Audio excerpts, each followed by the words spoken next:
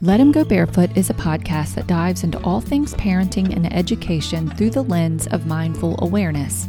Conversations aim to bring forward patterns, beliefs, and attitudes that shape our expectations and ideas about what it means to raise healthy children. With a blend of science, ancient wisdom, and intuition, we will explore ways to support, nurture, and connect with our growing children while also nurturing and expanding ourselves. I am grateful you are here.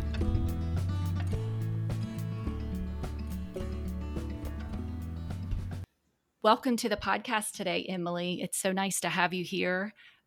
We met on Instagram, and I have enjoyed watching your reels lately. That seems to have picked up a lot in the last few months, and learning about Home Tribe and what you're offering the homeschool community with your platform. So thank you for being here. And I'd like to just dive into what Home Tribe is, who you hope to reach, and kind of what the mission and the values are, and also get into your homeschooling journey.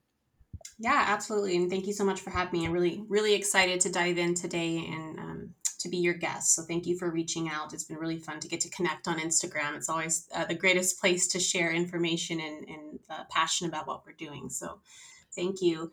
Yeah, so Home Tribe is a platform. Yeah, it's a mobile web platform and a native iOS and Android app that connects families and educators together for local and online learning experiences, shippable and digital educational resources, and friends wherever you are on the globe. We're an international platform, so you can download our app on iTunes and Google Play anywhere you are. So we really aim to reimagine education together, to provide resources, to be a resource, especially for families in California. That's where we started, but we've branched out internationally because this is this education conversation is a global conversation. It's a global issue. So that's really where we stand at Home Tribe is to connect people and to be a resource to help revolutionize education, homeschool, and alternative education specifically, and to just guide families, especially new families, into the homeschool journey. Well, and so talk to us a little bit about your homeschool journey. How did you get here? Yeah, so homeschool dropped on my radar back in 2014. We were raising our boys in Santa Cruz, California. It was an area that had a lot of progressive values. It was a very progressive mindset, and we have certain beliefs about, medical freedom. We stopped vaccinating our children at a certain point, and we saw there was a huge issue in our area when it came to our rights as parents with religious and personal beliefs. So, we kind of started venturing out into kind of alternative education options. My boys were really young at the time. So I dipped my toe, in the early learning homeschool space. That's actually when I created Home Tribe as a prototype. We connected 50 families and educators together for early learning experiences. This is when I saw back in 2015 that educators were leaving the public education and private education space to actually homeschool their own children and provide education options for others. So we did the prototype. It was really cool to see that there was a need even back then. And then we moved our family to an area we thought that would be sufficient for public education. So we gave public education a go. My children were first in kindergarten at this point, and we got into a great neighborhood public school, and we just saw that there were more issues. So we had severe bully issues with my oldest son. He would come home devastated. We saw curriculum that didn't align with our family values, the oversized classrooms, educators that were just very frustrated and exasperated naturally from how big their classrooms were. And so I decided to try homeschool out once more. I went in with the idea that I had to do public education at home because my children were a little bit older, and I tried it for a few months and I failed. I felt like a failure. There wasn't a community that I could plug into because homeschool in my area, though it's, more conservative in nature, there really wasn't a hub for home education for homeschoolers. There was just, I call them the OGs of homeschool. And I just didn't really feel like I was connecting. And so, I gave up. I put them back in public education. I felt like a failure. There was a lot going on in our personal lives. And then COVID hit. So when COVID hit, we tried the Zoom, imagine doing Zoom classes with like a kindergartner, it just doesn't work. It's not, Mm. for 6 hours a day, that was what was provided to us. That was the new experience that we were supposed to have with our kids. And I said, this just isn't this. It's not working. Anything is better than this. Like, even if I felt like a failure at homeschool, like anything is better than Zoom classes with a kindergarten or first grade. So we did homeschool again, and this time for good. And then that's when I saw that there was a huge exodus from public education. Both educators and parents were leaving, as you know, especially in California, really with no plan to return. So just that's when the light bulb went on, and I said, this is the perfect time for Home Tribe to serve the community. And that's when we started reiterating our platform and really enhancing it to be not only a resource. We did a lot of homeschool 101 meetings in our early days. When it was needed, but we built on that to be a resource at Home Tribe, and so it helped me. It helped me find my community. It helped me plug in. It helped me create community, and that's really where we are today. We're a vibrant community of homeschoolers and people who love alternative education. That's amazing. Wow. And, as I'm listening to you speak, I hear several things. One is the idea that you felt alone and you felt like a failure when you were trying to do school at home, when you try to replicate what happens in a school building in the home setting. You're not the only one I've heard say that, where it's like you try to do the same thing that's happening with multiple other teachers who have lots more resources at their fingertips. And then you're trying to be mom and teacher. And so is that kind of the way it was with you in your home? Then it was like you tried to do like it by the bell or some sort of a schedule. Like now it's math, then let's go to reading. Is that what you mean by trying to do it at home like that?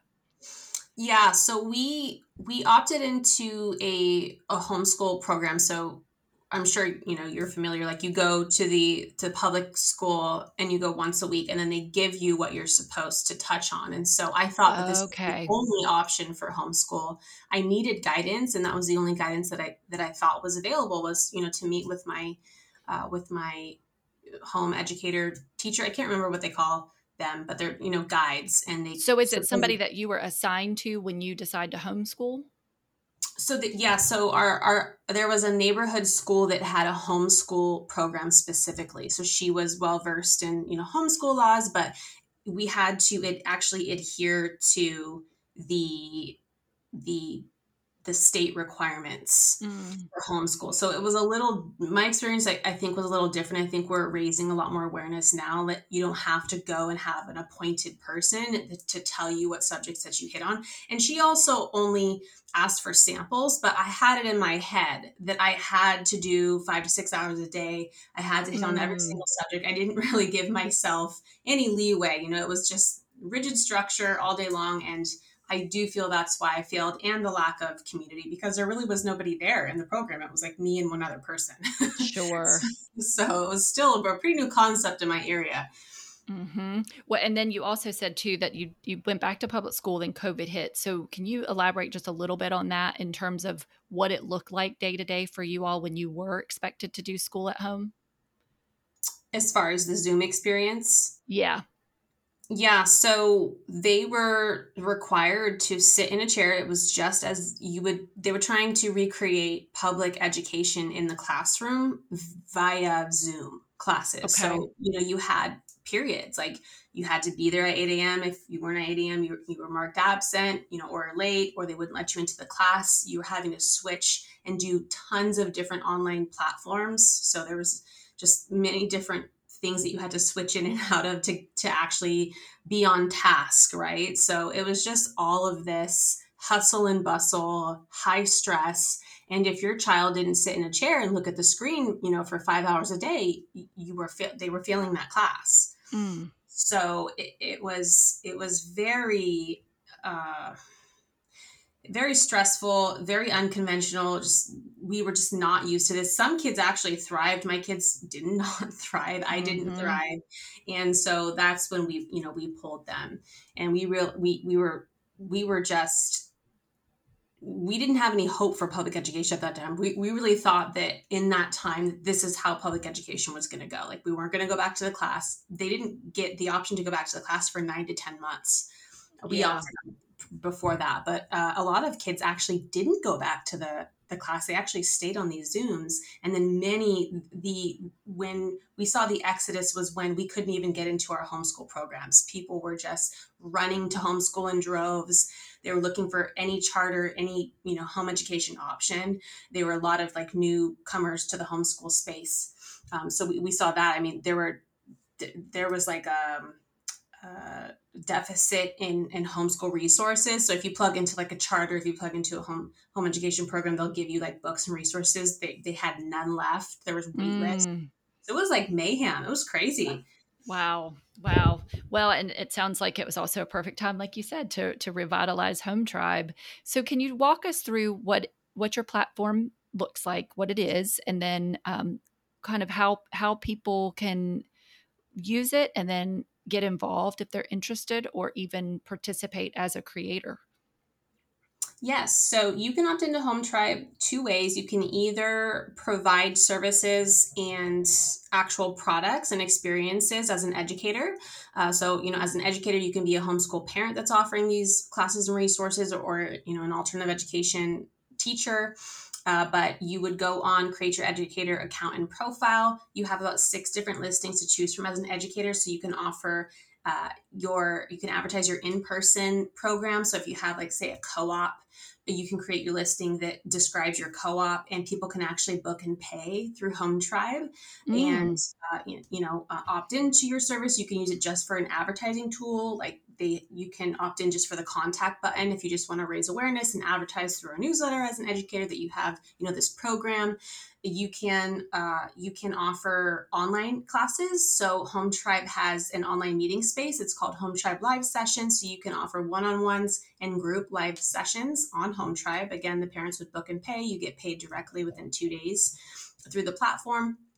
And you can also offer digital resources. So if you have printables, PDFs, digital formats, zips, you can upload those through the platform, and then parents purchase them through you, and then they get the download right away after their purchase on their end. And if you also have educational items, so physical items, shippable items, you can have that listing, offer that listing. Say you have educational manipulatives and toys, you can opt into that listing, and the parents they purchase that. Again, the money goes straight to you, and then you would get all of their shipping information, get that shipped off to them.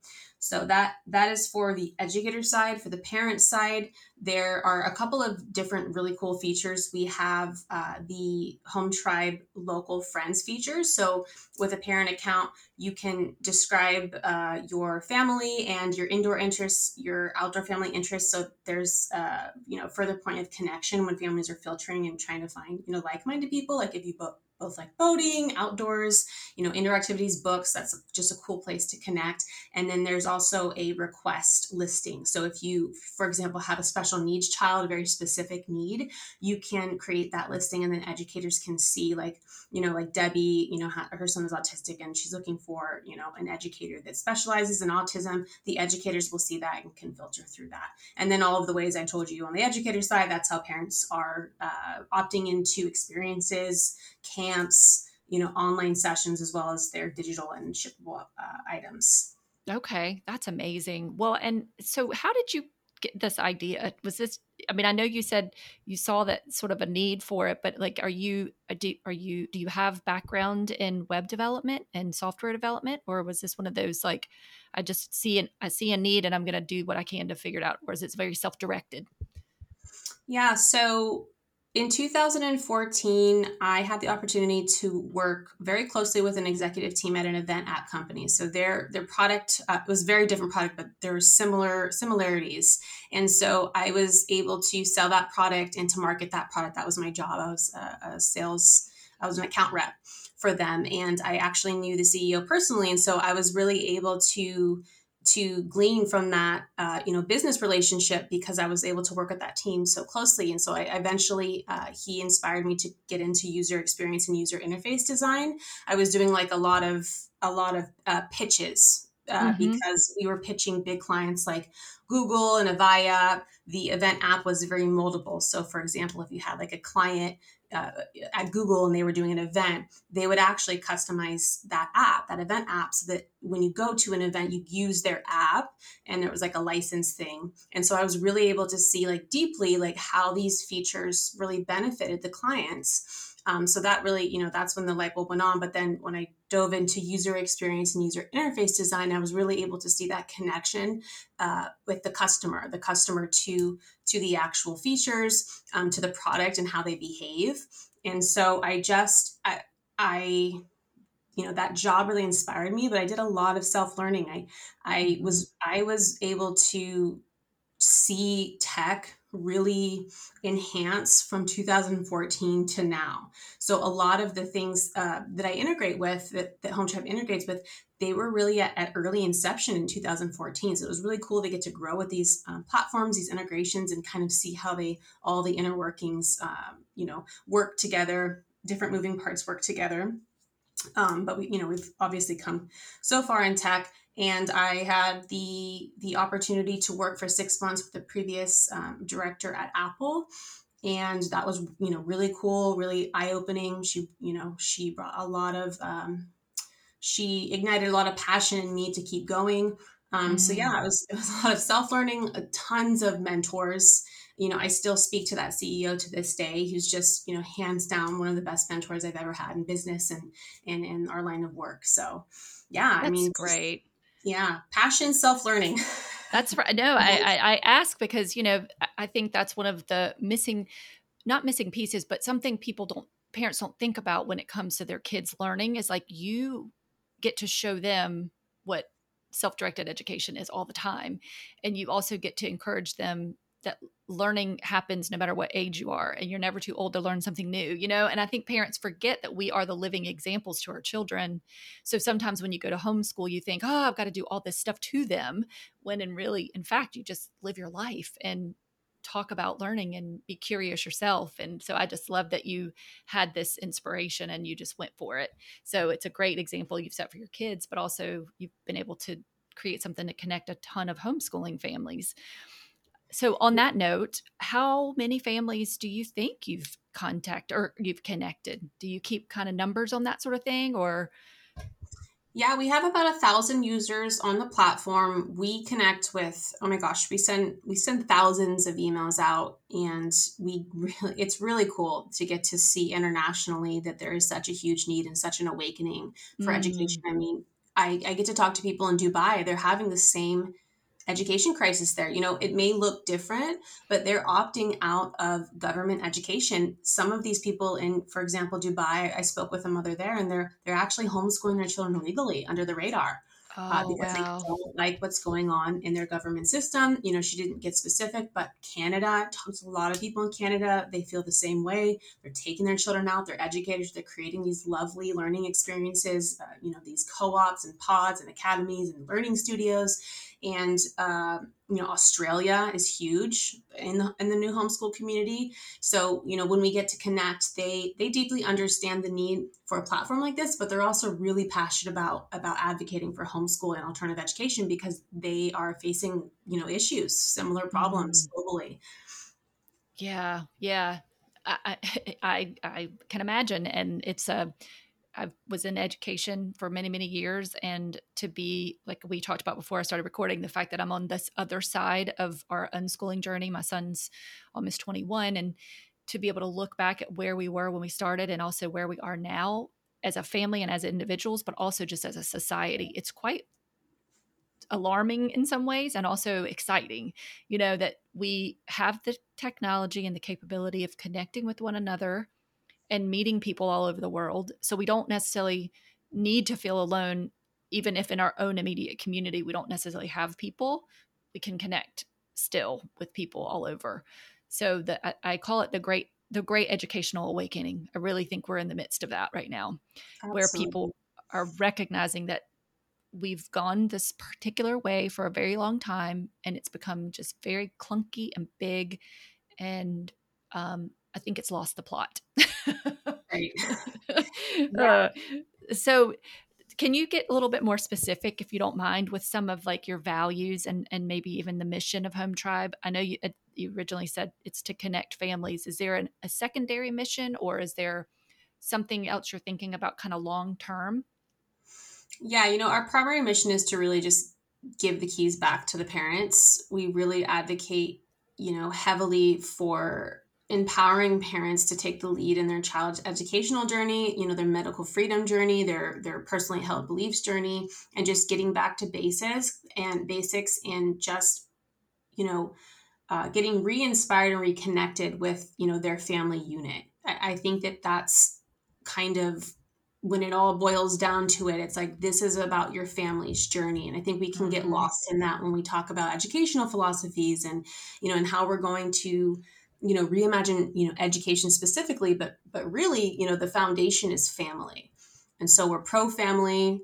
We are pro life because I believe in protecting the most vulnerable. Because we're a child platform, Mm-hmm. we advocate for parents making the decisions for medical freedom, for religious freedom.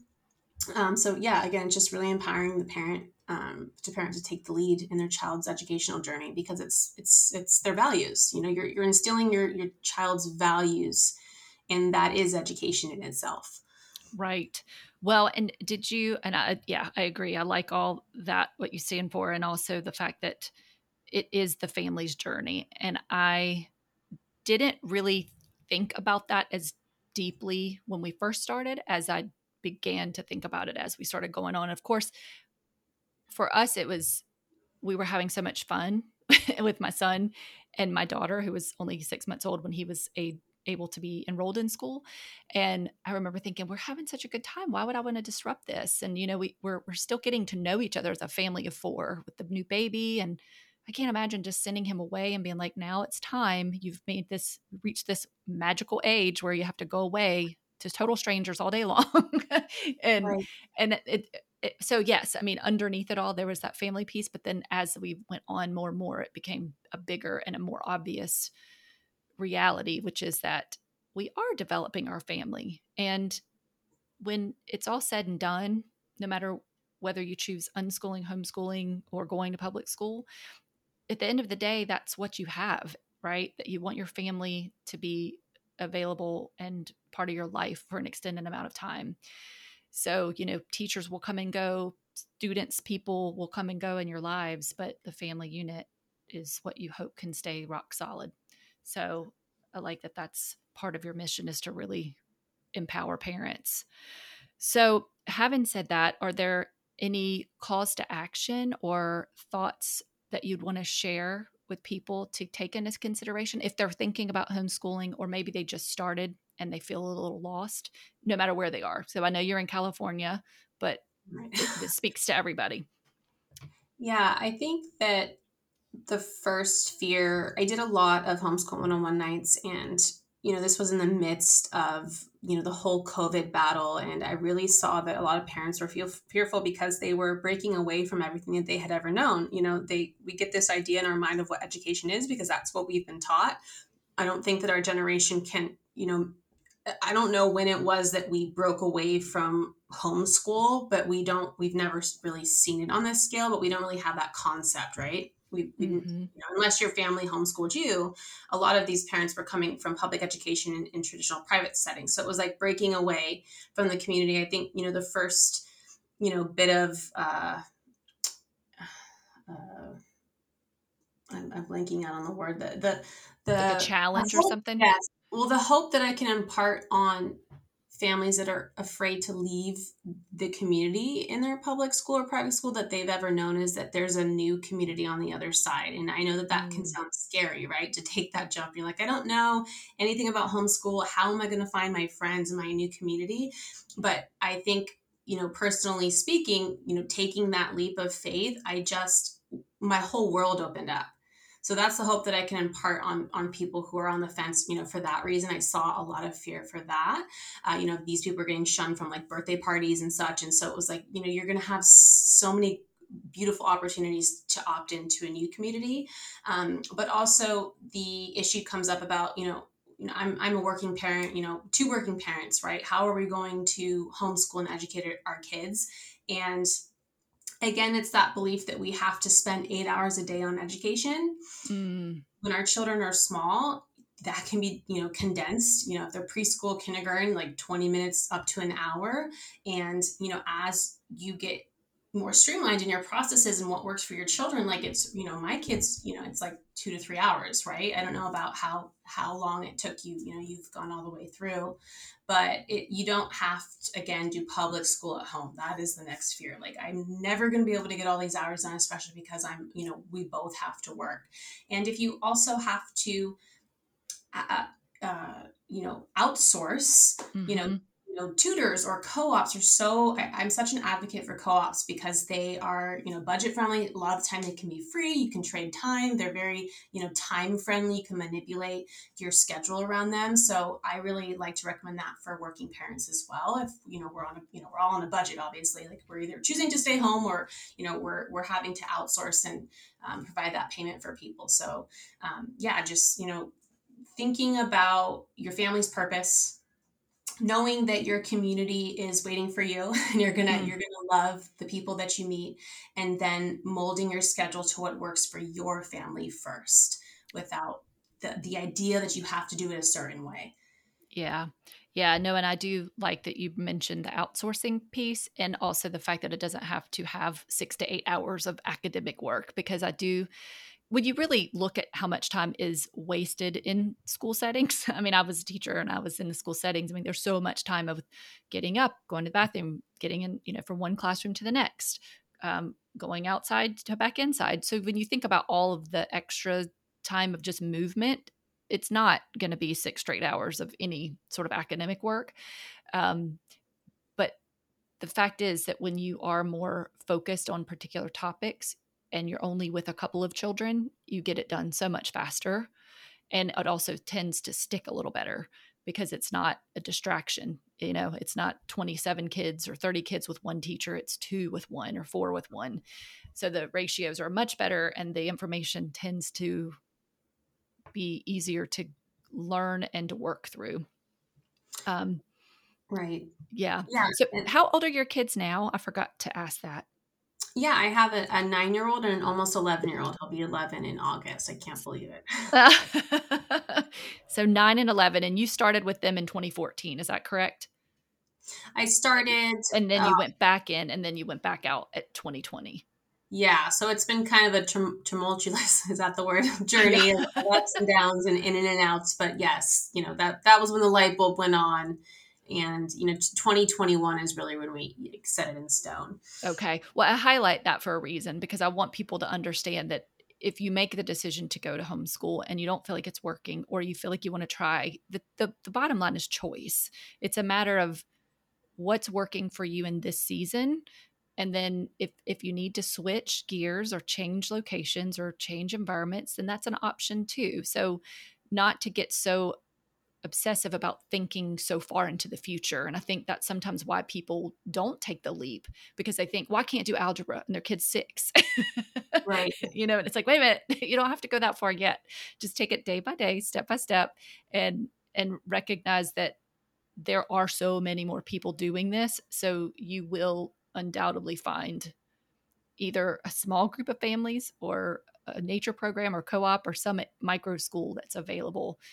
And then on top of that, they can register with Home Tribe and really find people.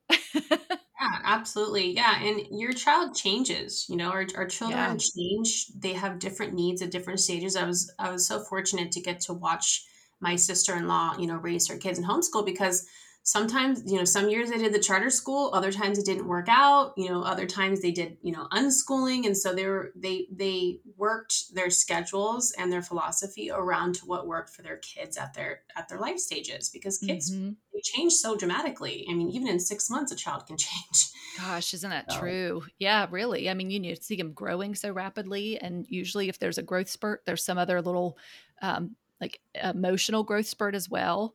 And their ability to understand information shifts and changes. And, I've said before, I don't believe there's learning emergencies where sometimes we think, oh my gosh, they don't know this by third grade, they're behind, or or we have to get them to do A, B, C, and D, because if we don't, then they'll never be able to do the stuff that happens in high school. And to really encourage people to just slow it down and take a breath and realize that so much of what we're presented with academics and curriculum was created by a board of people who are academics who are thinking, well, we've got to put something in place. Right. So it's not like it's just the, Bible of education. It's more ideas, and it isn't even arbitrary, right? It changes from state to state. So you can be in North Carolina, which is where I am, and if I were to move to California, it would probably look totally different what the expectations were. So I think if people can just recognize that, it really just look at the child in front of you and work on their interest of what they're able to do at that point in time. And it's okay not to cover every single thing that's listed like on a curriculum spreadsheet. Yeah, and I think it just makes more sense. I think we're getting, because our world is so fast paced now, because of AI, unfortunately, love it or hate it, it's a part of our society now. And technology, it's like we have really been forced to be agile in our approach with everything else. The industries are changing like in such a massive way. And so why wouldn't we take an agile approach to education? It doesn't really make sense that we're educating with like the same type of curriculum that really hasn't been changed, because Yeah. we receive information so fast, and information is changing so quickly, and our children are changing so quickly. It just makes sense to take a more agile approach. This year, this is what we're doing. In 6 months, this might not work for my kid, but this one size fits all approach it's just outdated. And I think that's why Yeah. it's a global conversation, because the government system is made for one type of a child, maybe, two types of learners. And, the curriculum has been set in stone. They modified a little bit, but it takes how many millions of dollars to like overhaul, like the actual like textbooks, curriculum, the teaching approach. I don't really know if they even really do that a whole lot. Yeah. Yeah. Well, and I don't know if you've ever heard of the podcast Sold a Story. No. Did you hear that? So it was a 6-part podcast. I think it was done by an investigative journalist that went through the reading debacle across the country with the program that they utilized, and was adopted by tons of cities and tons of states, and billions of dollars was spent to teach children how to read. And it was not founded. It was not based in science. It was just an idea that some people created, and they ended up getting almost like a cult following. And it worked for some kids, sure, beautifully, because not every kid needs to have it broken down for them. Like if you watch your own children, you can see that some will pick it up a little bit more naturally than others, and some will need a little bit more direct instruction. So this idea was presented, and then it became like everybody was like, this is the best thing ever. And then kids weren't learning how to read. So it now is gone. So it's a 6-part. It's very interesting. If anybody's interested in like literacy and literacy rates and reading, it's quite a fascinating story to hear. But it goes to show you this idea that it's sometimes not even about what works really for kids. It's about who can market their information the best. Absolutely. Yeah. It's about, unfortunately, who's in power. It's about groupthink. It's about what's trending. It's about who received the investment to market these, these ideologies. It's about infusing our society with certain ideologies, unfortunately, to control the masses. I mean, I truly believe that. And I think that's, that was the beauty in disguise, I think, with COVID, is that a lot of people woke up to what we have been fed in every aspect of our society, education, in particular.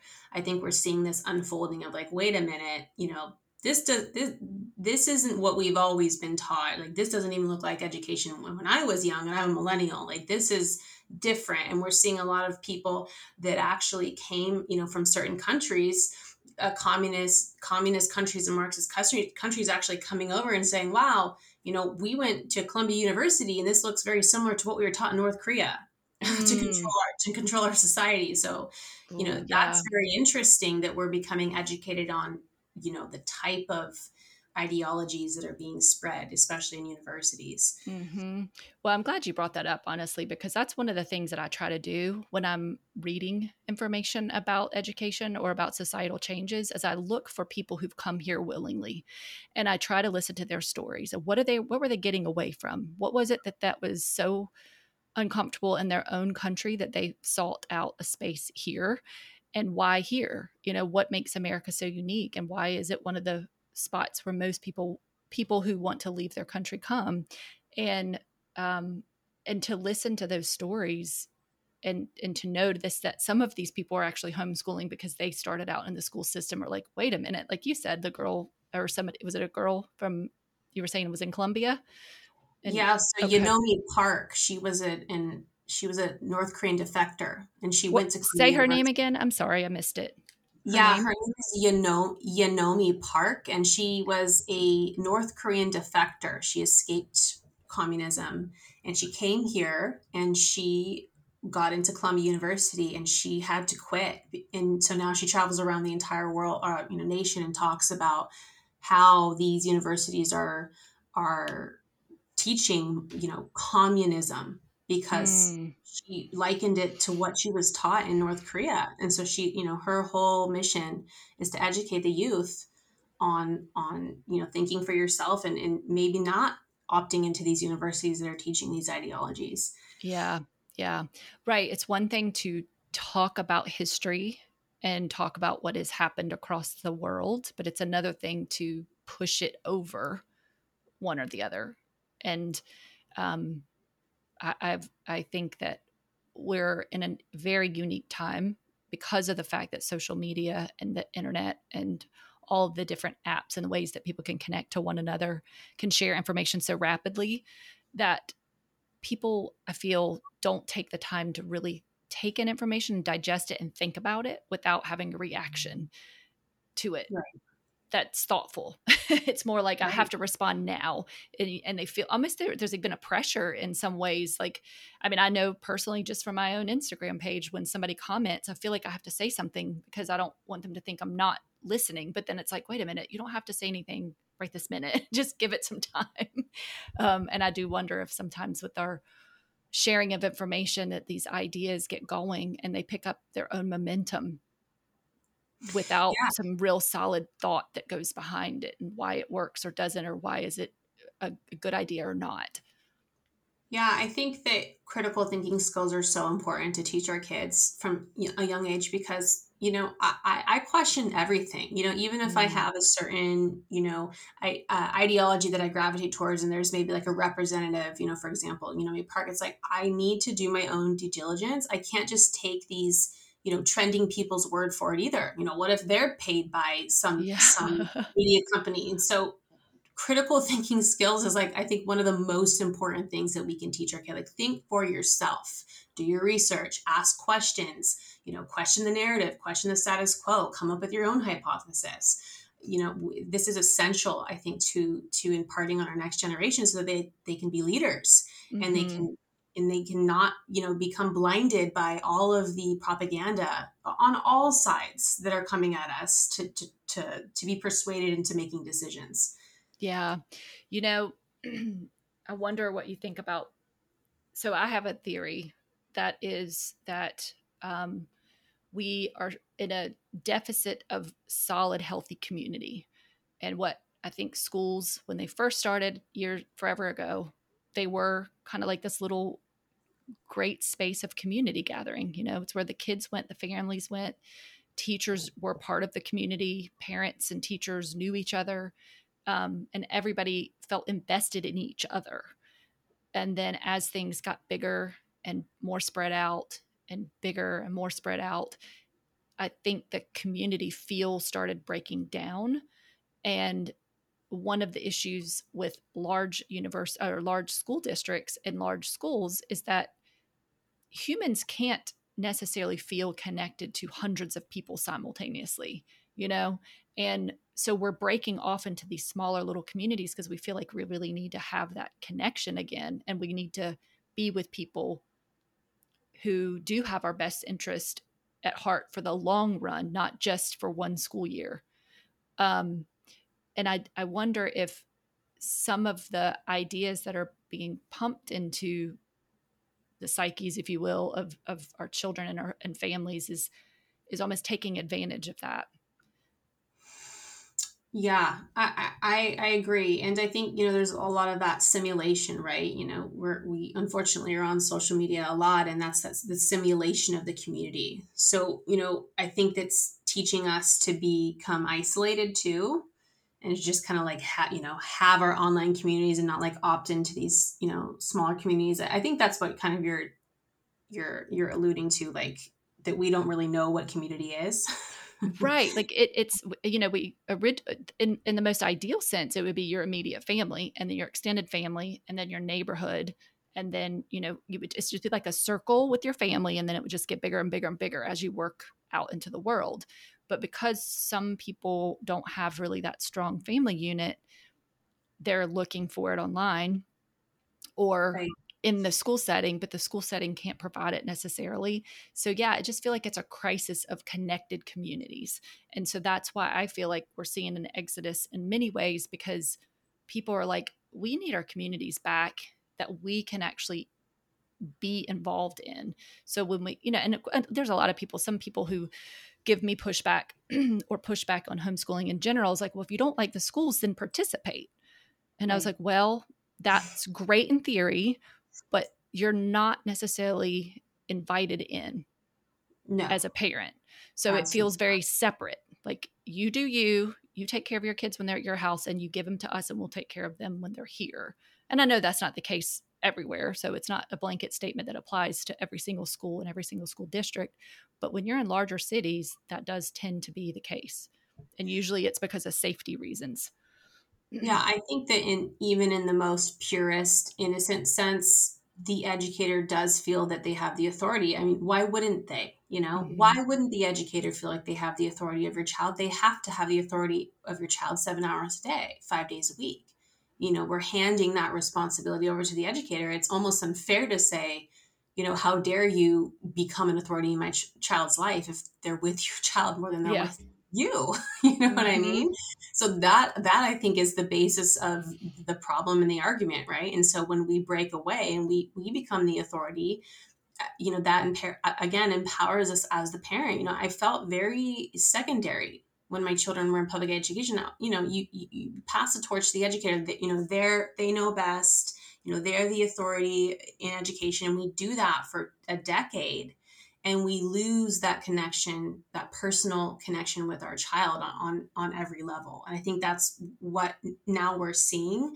And even in the best circumstances, in the best district with the most kind-hearted educators, that's still going to happen. But now it's like, now there's more agendas coming in. It's like, well, we have these kids captive for 8 hours a day. What are we going to fill their brains with? It's going to benefit us to Mm. fill their brains with this so that they can be programmed to do this for us.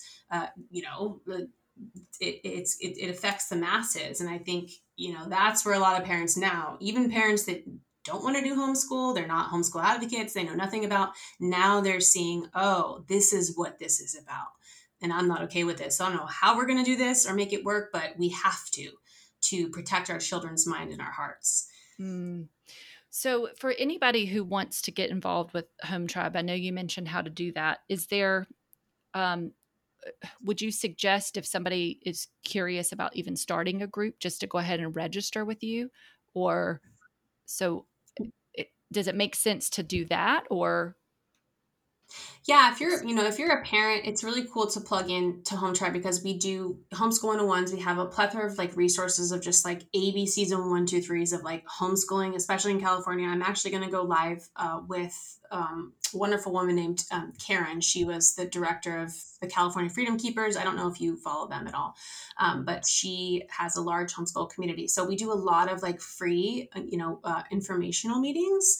So when you okay. get you opt into Home Tribe, you get on our newsletter. You'll see those informational meetings that will help you along the way, especially this summer if you're thinking about that in the fall. And then if you just want to get plugged into your local community, you can create a parent account. You get a parent listing, and then you get to see if there's anybody in your area that's using Home Tribe that's a like-minded family that's opting into homeschool. That's really cool. And then you also can get those resources that educators are offering, right? Educators are offering, experiences and shippable and digital resources that will help you along the way to educate your child and to just have fun with your kid and engage with them with the different learning experiences that we have. That's great. And as you were talking, my mind wanders sometimes about various different things. And you mentioned the AI earlier, and was it you that did the meme or the reel on the AI generation, where it's like you write the 5-paragraph essay, that's what's expected, and it's like, now if you don't get to the point within 5 seconds, it's like over. Yeah. Did you? Yes, that was a quote. Actually, that was a really good quote. Okay. I know. I should have pulled that one up, because I would like to. Maybe I'll find that one and stick it in the show notes. But yeah, I have it right here. It says, you do. Okay, go ahead. Yeah, this quote is by Morgan Housel, and it says, "School, your paper must be a minimum 5 pages. Real world, explain it to me in 5 seconds, or I'm out of here." Yeah. But that just breaks it down really, really easily, doesn't it? It's like that's the bottom line truth of what AI has provided for us, but also the reality that education is changing. And it's not necessarily to say that long form writing doesn't have a place or isn't important, but let's use it when it's absolutely necessary versus just to check a box. Right. You know? Yeah, it's kind of a what's the word? It's not dystopian, but it's like, why are we teaching our kids for 10 years to do it in this format, and then we throw them out into the real world? They're like, in an interview, you got like a couple seconds to make an impression. You know what I mean? Yes, right. Like the elevator pitches, they really need to understand those. Yeah. One sentence. A lot more. And talk about critical thinking skills, right? Right. Well, absolutely. Are there any parting words or quotes or things that you want to leave people with when it comes to encouragement for homeschooling, or, if they're already on the journey and are feeling a little discouraged, or maybe, they don't feel like they've got what it takes to keep going? Is there something that you'd like to offer based on your personal experiences? Yeah, I think, the first thing is that we deeply understand as parents that we sacrificially love our children. So even if we don't feel like we're equipped and have all the resources or the schedule set up or the know-how, that sacrificial love is going to help guide us through and become, the best educators and the best directors in our child's life. But I also love this quote. It's by Harold B. Lee, and it says, "The most important work you and I will ever do will be within the walls of our own homes." So I think if we start there, we start from the heart and we start at home, we can navigate through this time, with our family and our children, and really boil it down to what matters the most. Oh, I love that. So why don't you let everybody know where they can find you on all your social media, and also where Home Tribe's located?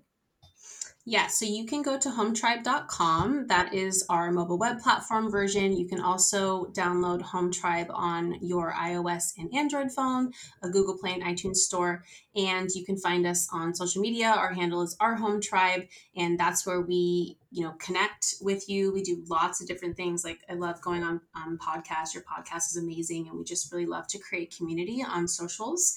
We love to provide, funny stuff, raise awareness in a humorous way, so that, we can help educate you, but also, make you laugh and entertain you, and give you the information and resources that you need about homeschool and alternative education. Thank you so much for being here today. Yes, thank you, Missy. This was really fun. Thank you for listening. To learn more about guests on the podcast and to stay up to date on how they are showing up to make the world a better place for children and families, please check the show notes.